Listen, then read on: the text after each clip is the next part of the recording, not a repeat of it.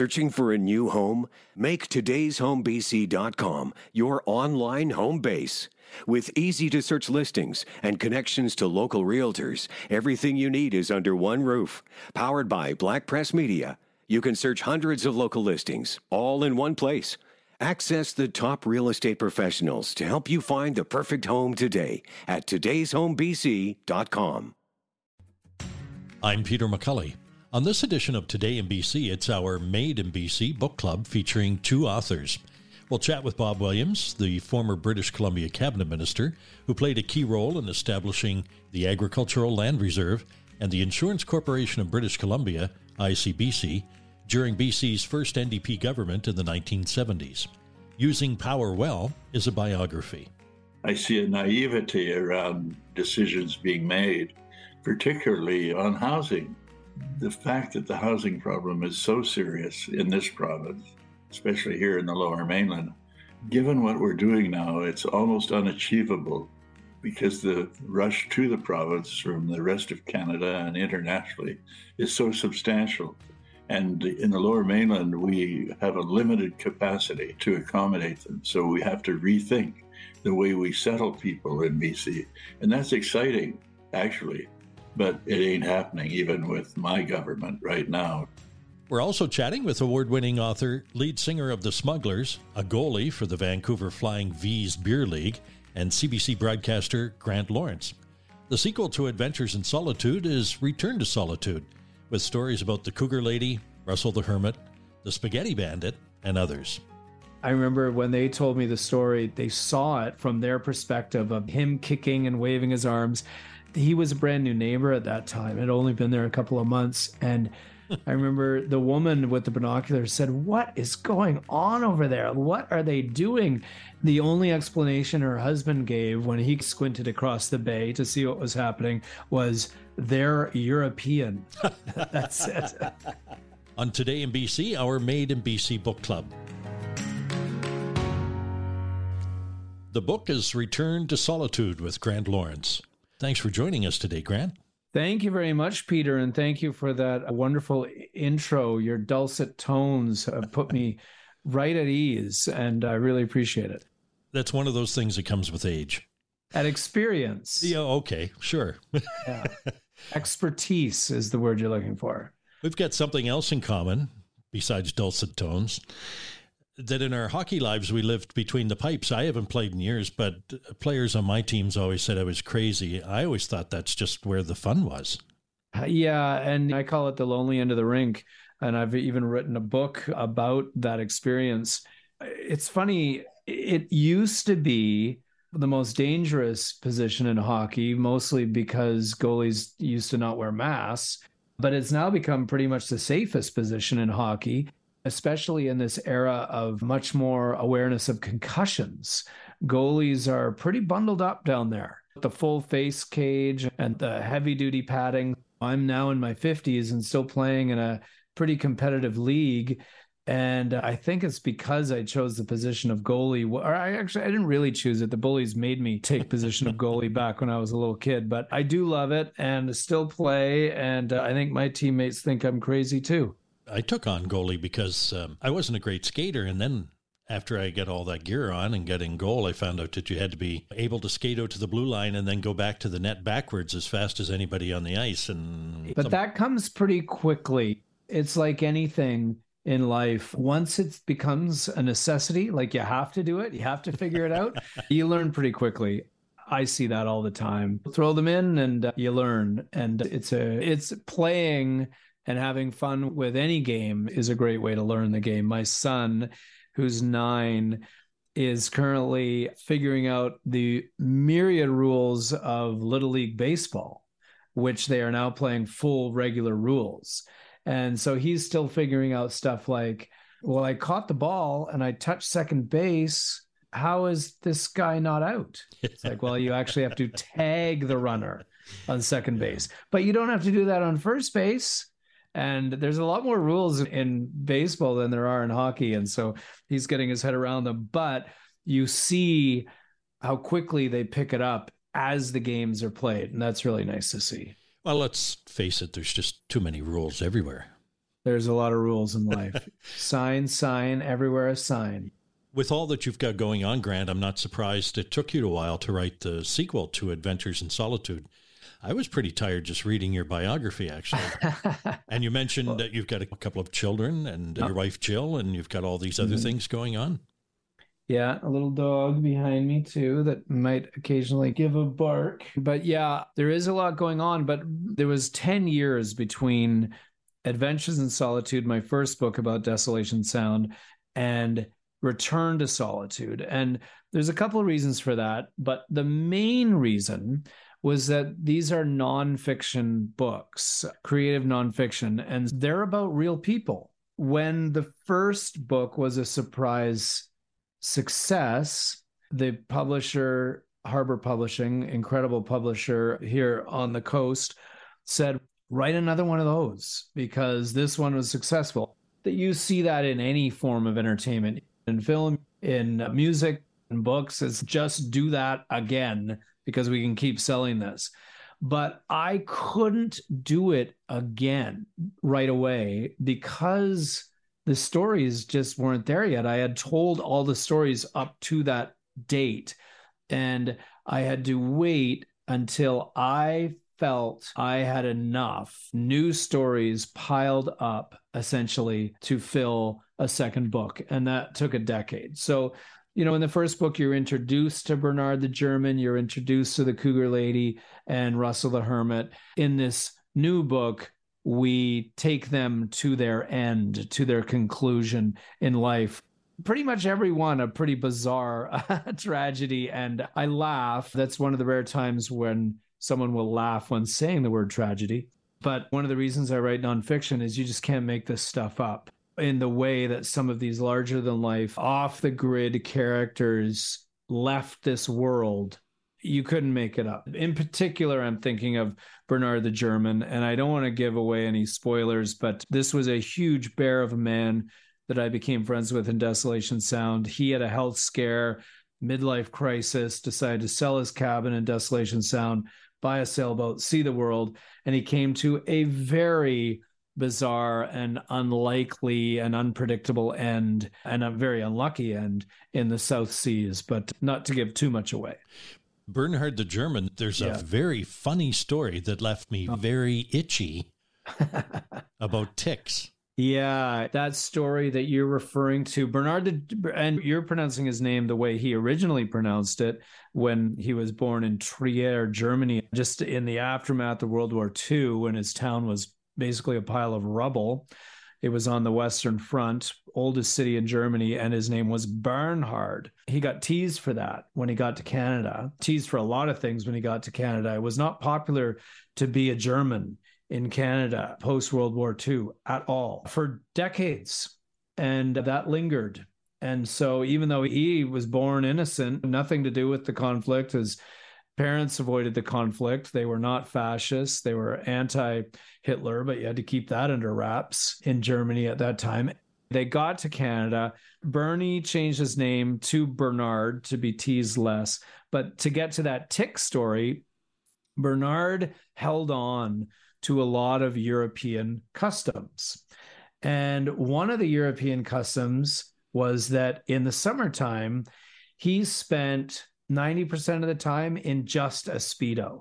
And, you know, you can picture this guy, he's 6'10", and he's a large man. There's a lot of skin there. There's a lot of hair. And he's always wearing this purple Speedo like all summer long, because that's how Europeans do it. And Canadians, maybe not so much. At least put on a pair of board shorts or something, Bermuda shorts or something. No, not Bernard. He would wear this Speedo everywhere, including into the woods, because in Desolation Sound is a real Mediterranean climate. In the summertime, it can be very warm.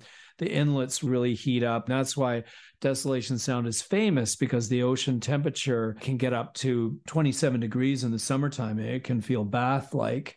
So anyway, Bernard would go traipsing off into the woods and wearing nothing but a Speedo and his bucket hat and his flip-flops.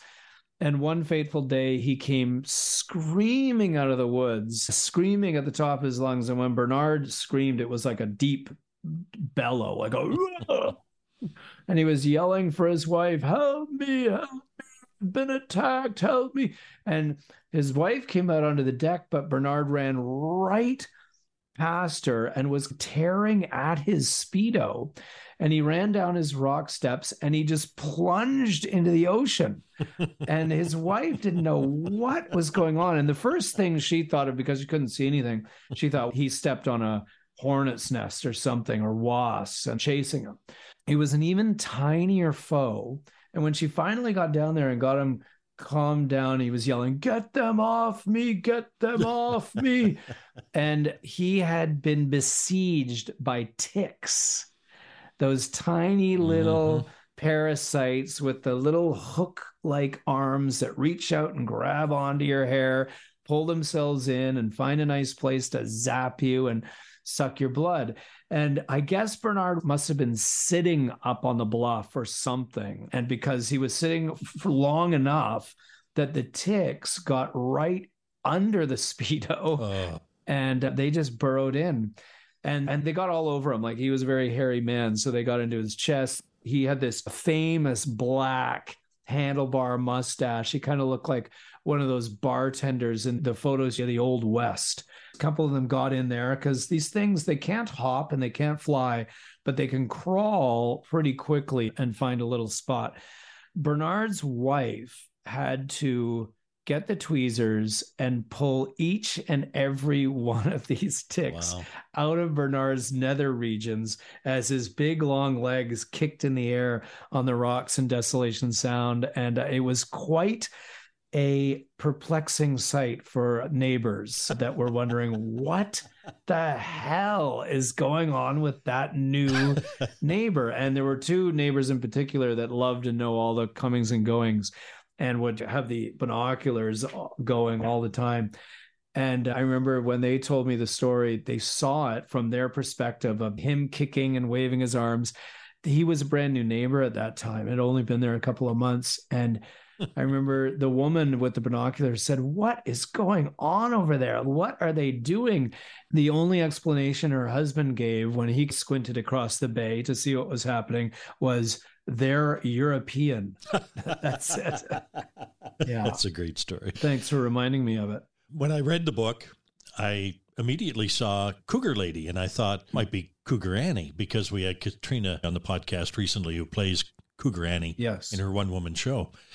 But that's not to be confused with Grant's Cougar Lady. That's a kind of a funny thing. You could look at it now in our more enlightened age, and you could say, is that sexism that we called him that? And nothing to do with the slang term cougar for an older woman going after a younger man, which is actually a born in BC term, by the way, trivia fans. Rumor has it that term came out of the Canucks locker room in the mid-1990s. Anyway, yeah, I did a deep dive on that. I was going to say, you don't find that in the book anywhere. No, I think it's in my Lonely End of the Rink book, that trivial tidbit. But anyway, yes, there's a few cougar ladies. There's another cougar lady, a famous cougar lady from the South Sunshine Coast in Sechelt. Then there's probably the most famous one, Cougar Annie, on the west coast of Vancouver Island. And then there's my cougar lady, who's probably somewhere in between, who was Nancy Crowther. Why these names? They all have one thing in common. They were often single women raising livestock for sustenance in the BC wilderness. And so in the pioneer age, if you were raising livestock in the rainforest, inevitably you would deal with cougars, because cougars have to sustain themselves on meat. They only eat meat. They're 100% carnivores, and they want to go for easy pickings. So cougars were drawn to these farms after the chickens, after the young goats, after the cats, whatever they could get their claws into. When you depended on your livestock for your sustenance, you couldn't have it picked off by cougars. So you'd get a gun and you'd learn how to shoot it, and you'd learn how to shoot cougars. Now, this was contrary to what the pioneer age of a woman was. And so these single women took on these nicknames. They would have cougar put before their name.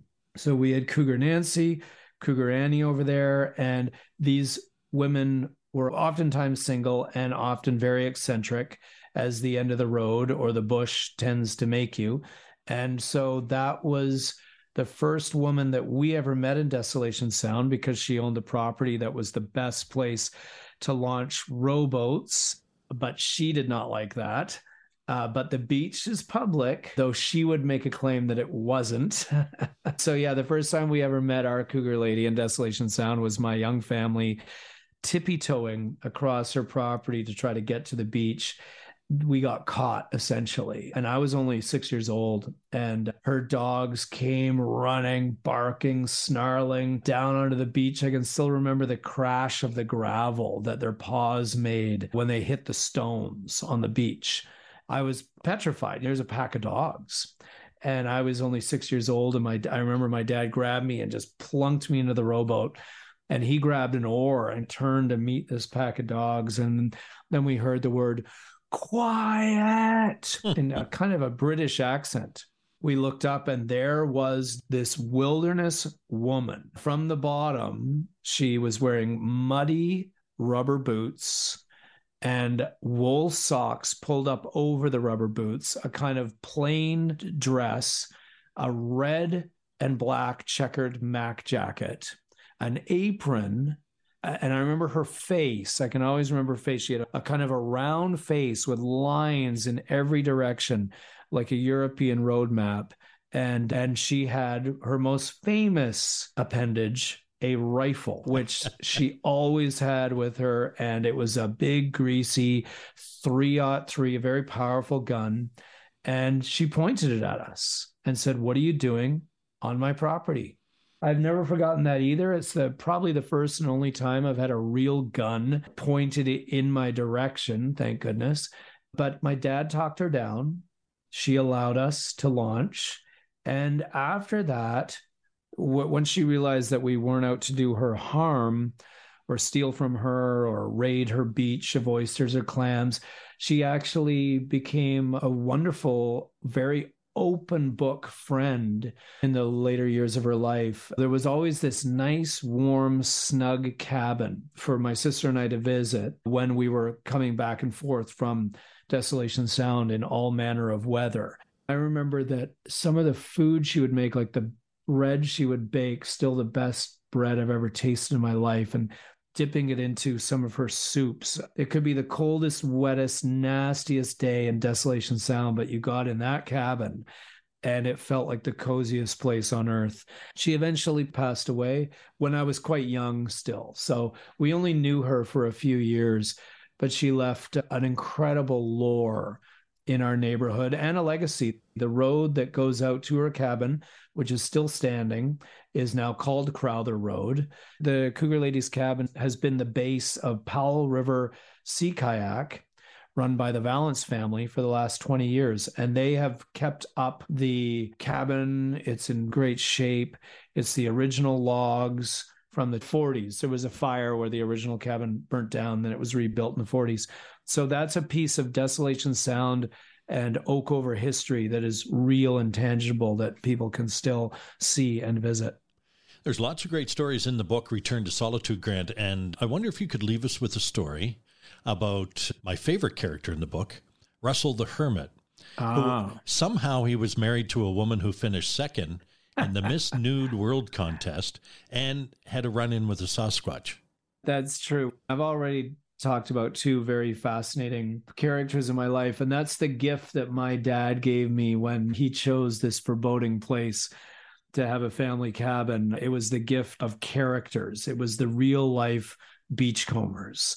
At first, my family was very much not into it because it's a rough, wild wilderness environment. You never know what the ocean's going to throw at you.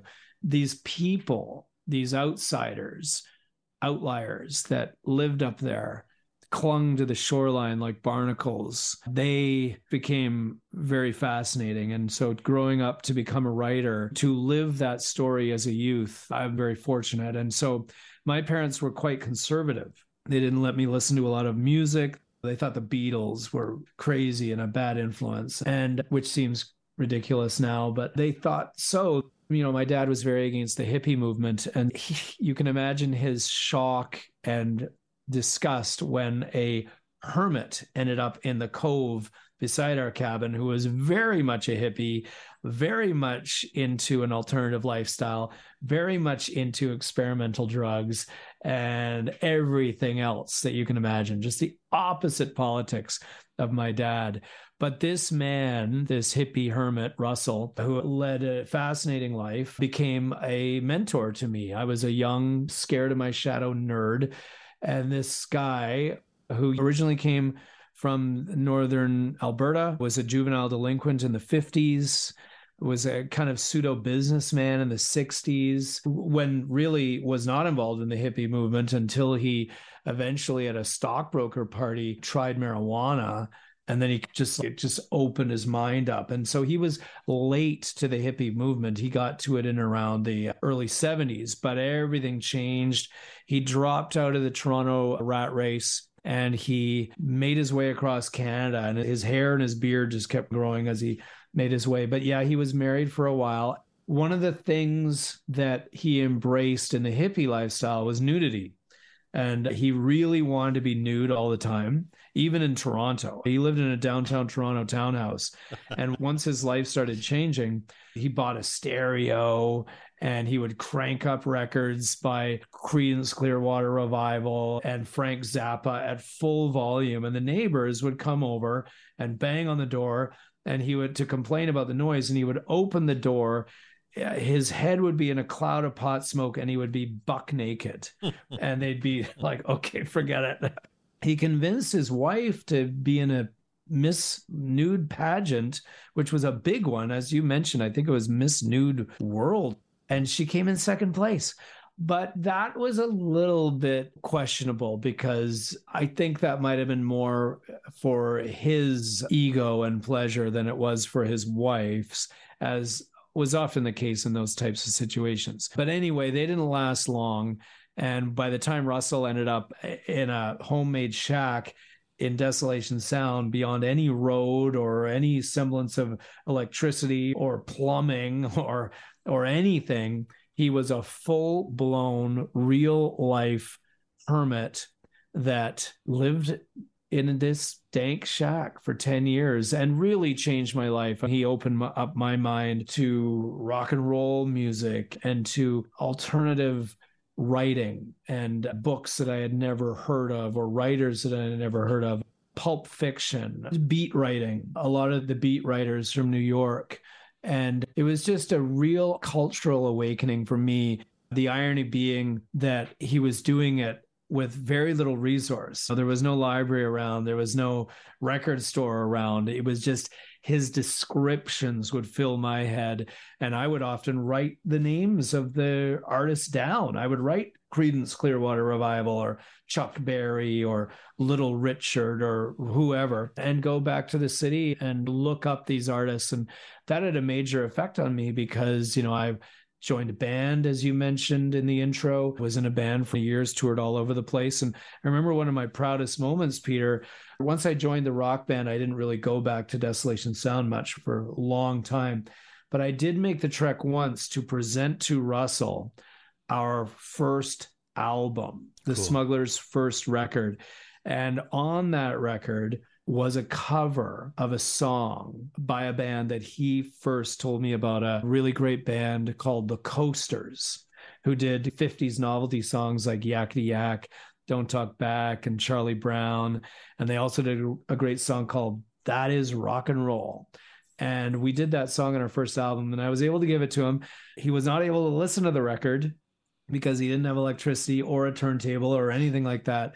But when Russell eventually passed away, what was still in his collection of dusty old artifacts and books and photos but that first Smugglers album? So he kept it for 30 plus years from shack to shack that he relocated to. So that warmed my heart when I found that amongst his things.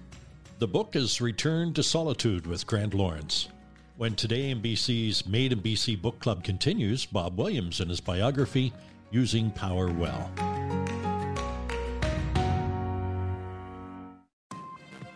Discover what's happening around our province with todayinbc.com. Sign up today to get the latest news right to your inbox and never miss the news that's important to you and your family. From community news in your neighborhood to what's happening in our province, your source for daily news is todayinbc.com.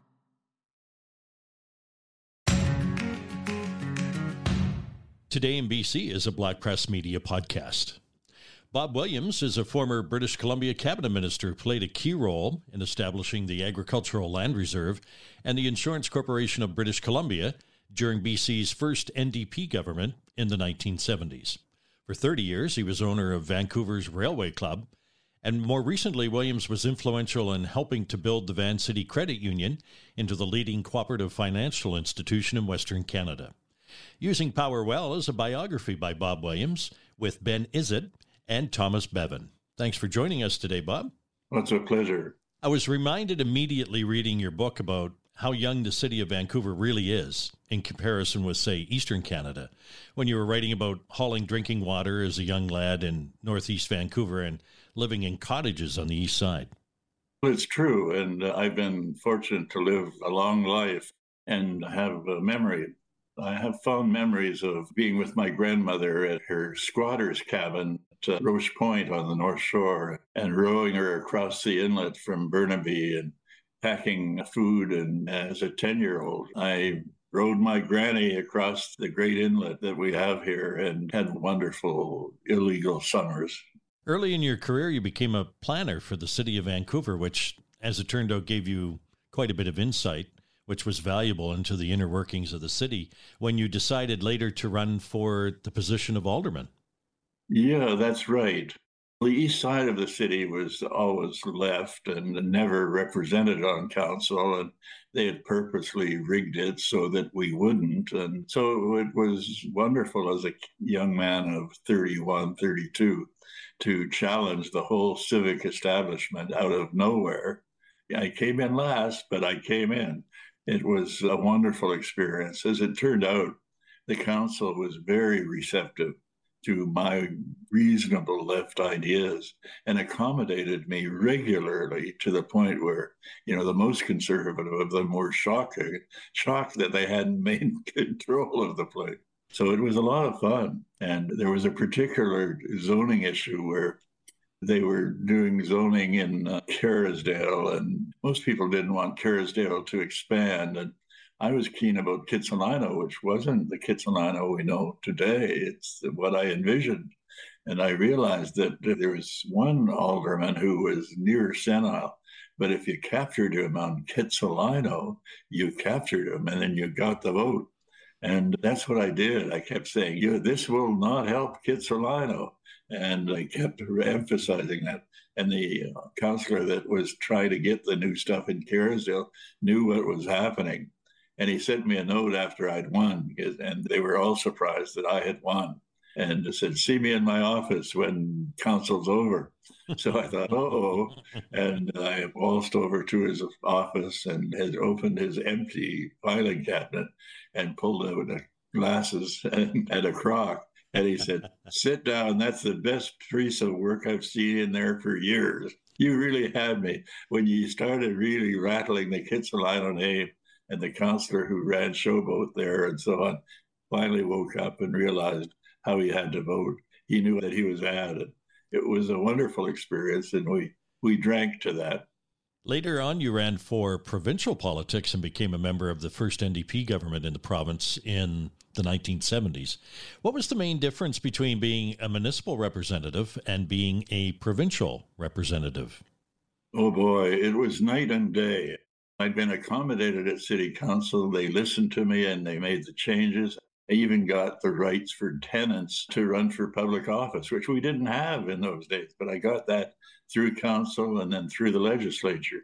But you got to the legislature and you were put into a crummy office. You had a big table that 12 MLAs shared and piled books up between themselves just to create a bit of privacy, and passed a telephone around, for God's sake. And I just come from my own office and secretariat and all those niceties in Vancouver. So I said, the hell with this. I'm not going to take it anymore. And they all looked at me and laughed. And I said, no. I said, I'm getting a little table and I'm putting it out on the hallway, and I'm going to have a secretary out there and a telephone. And when the old man Bennett comes along plodding up to the legislature, he's going to see me outside of the office, and he's going to have to figure out what the hell he's going to do. And sure enough, Bennett came along, saw me there, and we had offices within a month. The rest of the gang learned a little bit from the kid from the city. When you were a cabinet minister later on, you had a dual portfolio, which I guess in those days government was much smaller. But you were Minister of Lands and Forests and Parks and Recreation, and to me those two seem to go hand in hand, especially for a former planner. Was your philosophy the same as you approached both those jobs? No, not at all. The parks and recreation stuff, I had met privately with the parks people for my whole career and was keen about all the new parks we could do in British Columbia. And so I met with that deputy at our cottage on the lake in between governments and said, okay, what are we going to get done? And we went down the list. And out of that, I said, okay, the Forest Service has been winning all these games. The industry has been winning all these games. We've had no parks, new parks made for decades. And I'm going to do it. And he couldn't believe his ears. And we created more parks than we ever in the history of the province. There's a percentage in terms of the international goals for parks, and we achieved them in our first term. So it was exciting. They were parks that I cared about and that were gorgeous. And British Columbia, come on, there's no place like BC for parkland. That is true.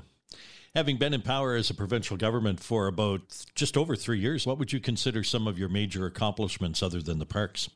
Oh, just capacity and running things.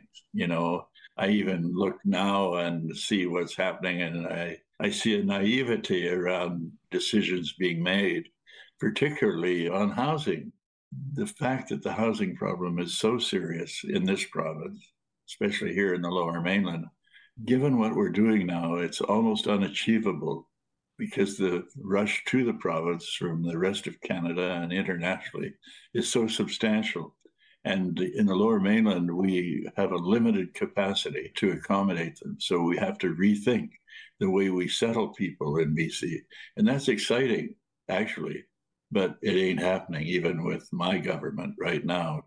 There's lots of things we could be doing because this is such a grand province, really. And we have to rethink the nature of our port and how busy it builds the Lower Mainland, and how we have to have now think in terms of an inland port and the interchange of goods in the interior. All creative stuff, and it's exciting, but it requires the mindset to accommodate it. ICBC. It was started by Bob Strachan, our original leader, when I came here. It's a very bold piece of work, and it had its rumbles, but we pulled it off. And I understood from Bob Strachan that this was essentially a center of capital. It wasn't insurance for cars, essentially. We were assuming the role of Toronto and New York in terms of amassing capital for long-term payments in an insurance system. And once you understood that, it was really exciting. And so my focus when I was at ICBC was how to manage those long-term funds. And we were talking about billions. And I had a view of Surrey, south of Vancouver, as the new center of the region. And we've always been a binodal region in terms of the old urban system, but it was New Westminster, not Surrey, that was the other center. And so I was able to build a new city center in Surrey. Then now it's dramatic. It's got a new university. It's expected some of the great crown corporations to be there, and I know they will yet. It's a new city center in the whole region, and civil servants in Victoria couldn't see across the river and see that it was there. And now they know it's there. They've actually said it's their policy, but that's 20 years later or something like that. You mentioned ICBC and amassing capital. Is that part of what you talk about in the book as good debt and bad debt? W.A.C. Bennett was very impressive, and it was a great premier before us. And we learned a lot from him, good and bad.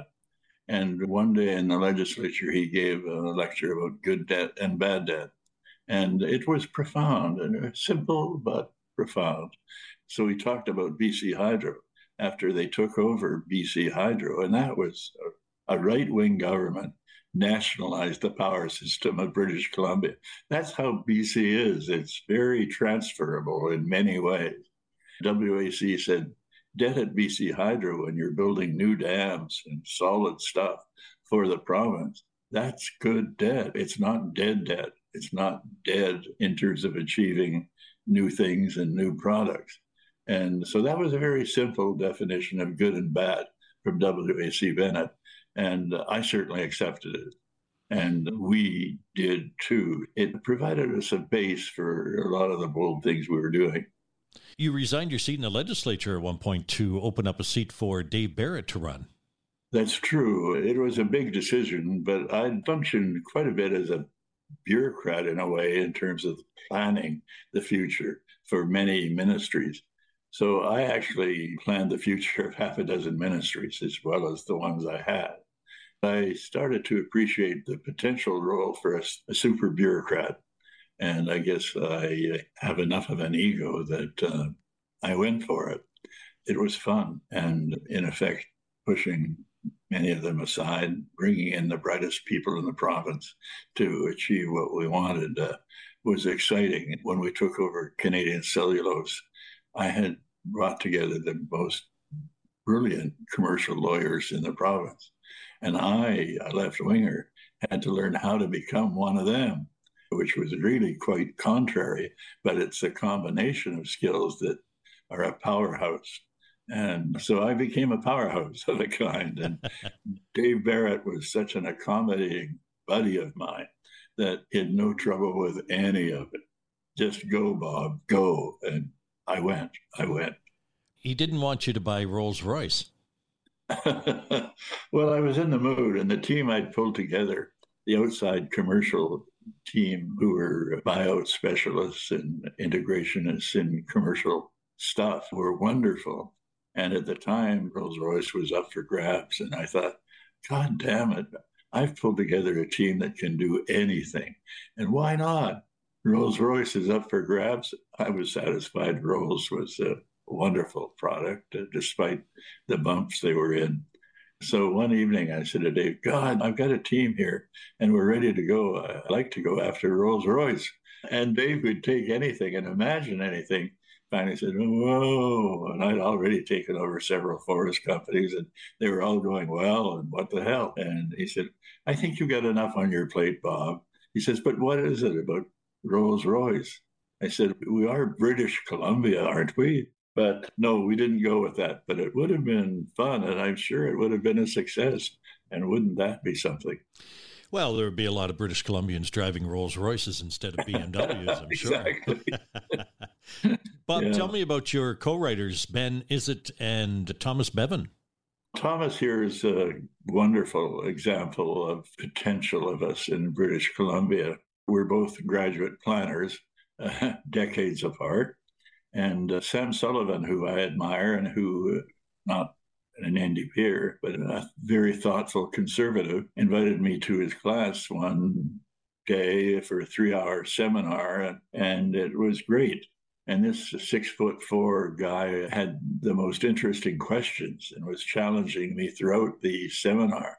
And he followed me out of the classroom afterwards and said, hey, Bob.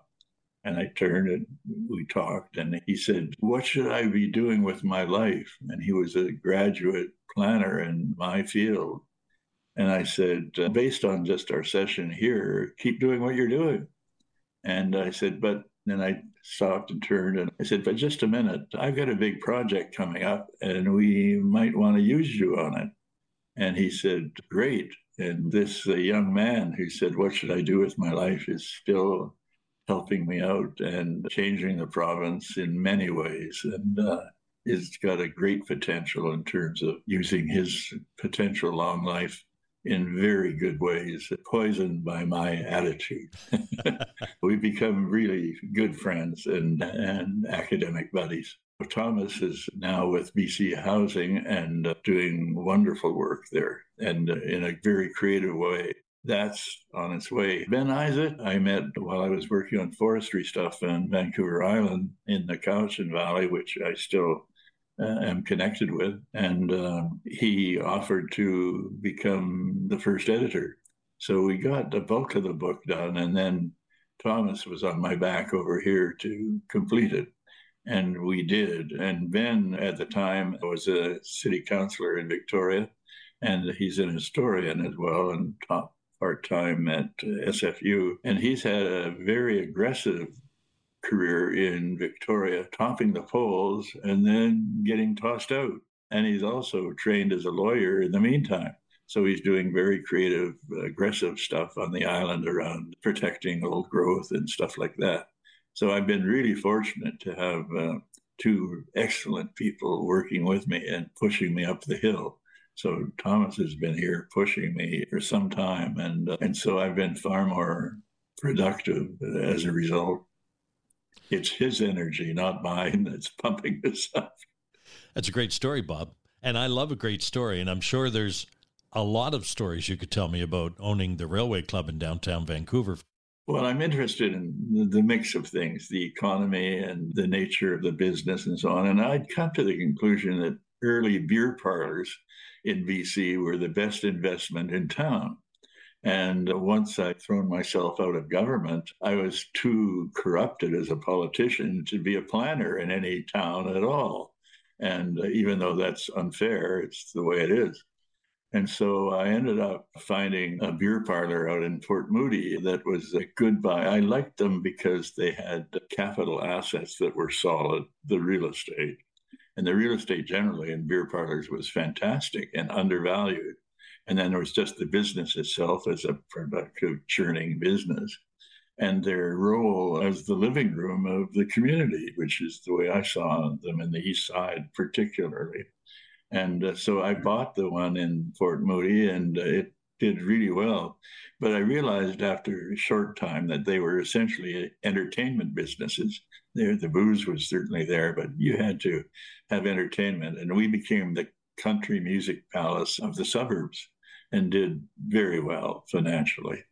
And then the truth is, my two elder children couldn't find jobs. So we sold the bar in Port Moody and we picked up the Railway Club, which was an old aberration run by an amazing few people, including this woman who was retiring.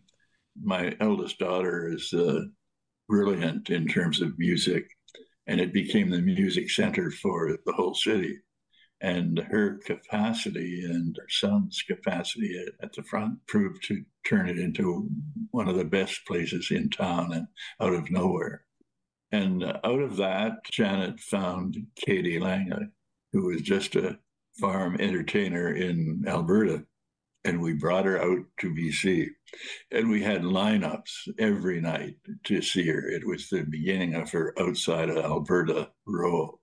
And she became friends of all of us and a wonderful, interesting person, as well as maybe the greatest singer in Canada. And that was really exciting, getting to know Katie. And so we went down to San Francisco and caught our first shows there. And we were just up on stage, backstage, watching from there. And that was when she turned out Shadowland, a record that was a great record at the time. It was very exciting being part of her career from the Railway Club. And similarly, we did other good stuff. Janet then became manager of Spirit of the West, which was a very good band from BC that wrote about the Railway Club. And there's a great band in Newfoundland that wrote a song about the Railway Club. Meet me tonight. I'll buy the first round. I found a little place you may not have found. It looks down on the city from the underground. It was a second-story bar. So once that happened, I knew we'd made it as a bar and entertainment center. Bob, how was your relationship with Jack Webster in those days of being in government? He was known for not giving anybody too much rope. It's true. He may have given me enough rope to hang myself, but it didn't happen. I like Jack. He was aggressive and informed and put us all on the spot. to the point now where there are awards given in his name appropriately, but he dominated the news waves at the time. And I got along with him, and I enjoyed his tough interviews. If he's tough with you, you get tough back, and you survive. The book is Bob Williams' biography, Using Power Well. Bob, what advice would you give to someone who wants to become a more effective leader? Be yourself. Above all, be yourself, and have the strength to keep really plugging on stuff you care about. Some of the ideas I have take a long time to get rooted.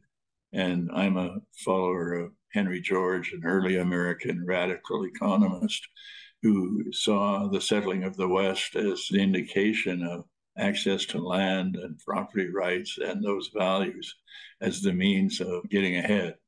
And I profoundly believe them and don't think that economists think about some of those issues enough. They're freebies, the value of your land or the street or whatever. And it's there in many other ways, like airplane slots in airports and you name it. These are huge values that are not really ours. They're property values that we didn't create. So once you understand that stuff, you start breaking down the privileges that are out there that people automatically accept are theirs. And that's that. But that's not the world we live in. And beginning to understand that begins to separate the issue of wealth in our society. So in that way, it's profound and always guided me as I worked away. I'd like to thank Grant Lawerance, author of Return to Solitude, and Bob Williams, author of Using Power Well, for being with us in this edition of Today in BC's Made in BC Book Club.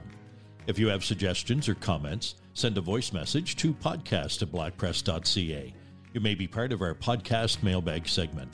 You'll find Today in BC podcasts on iTunes, Spotify, Amazon, iHeart, and Google Podcasts.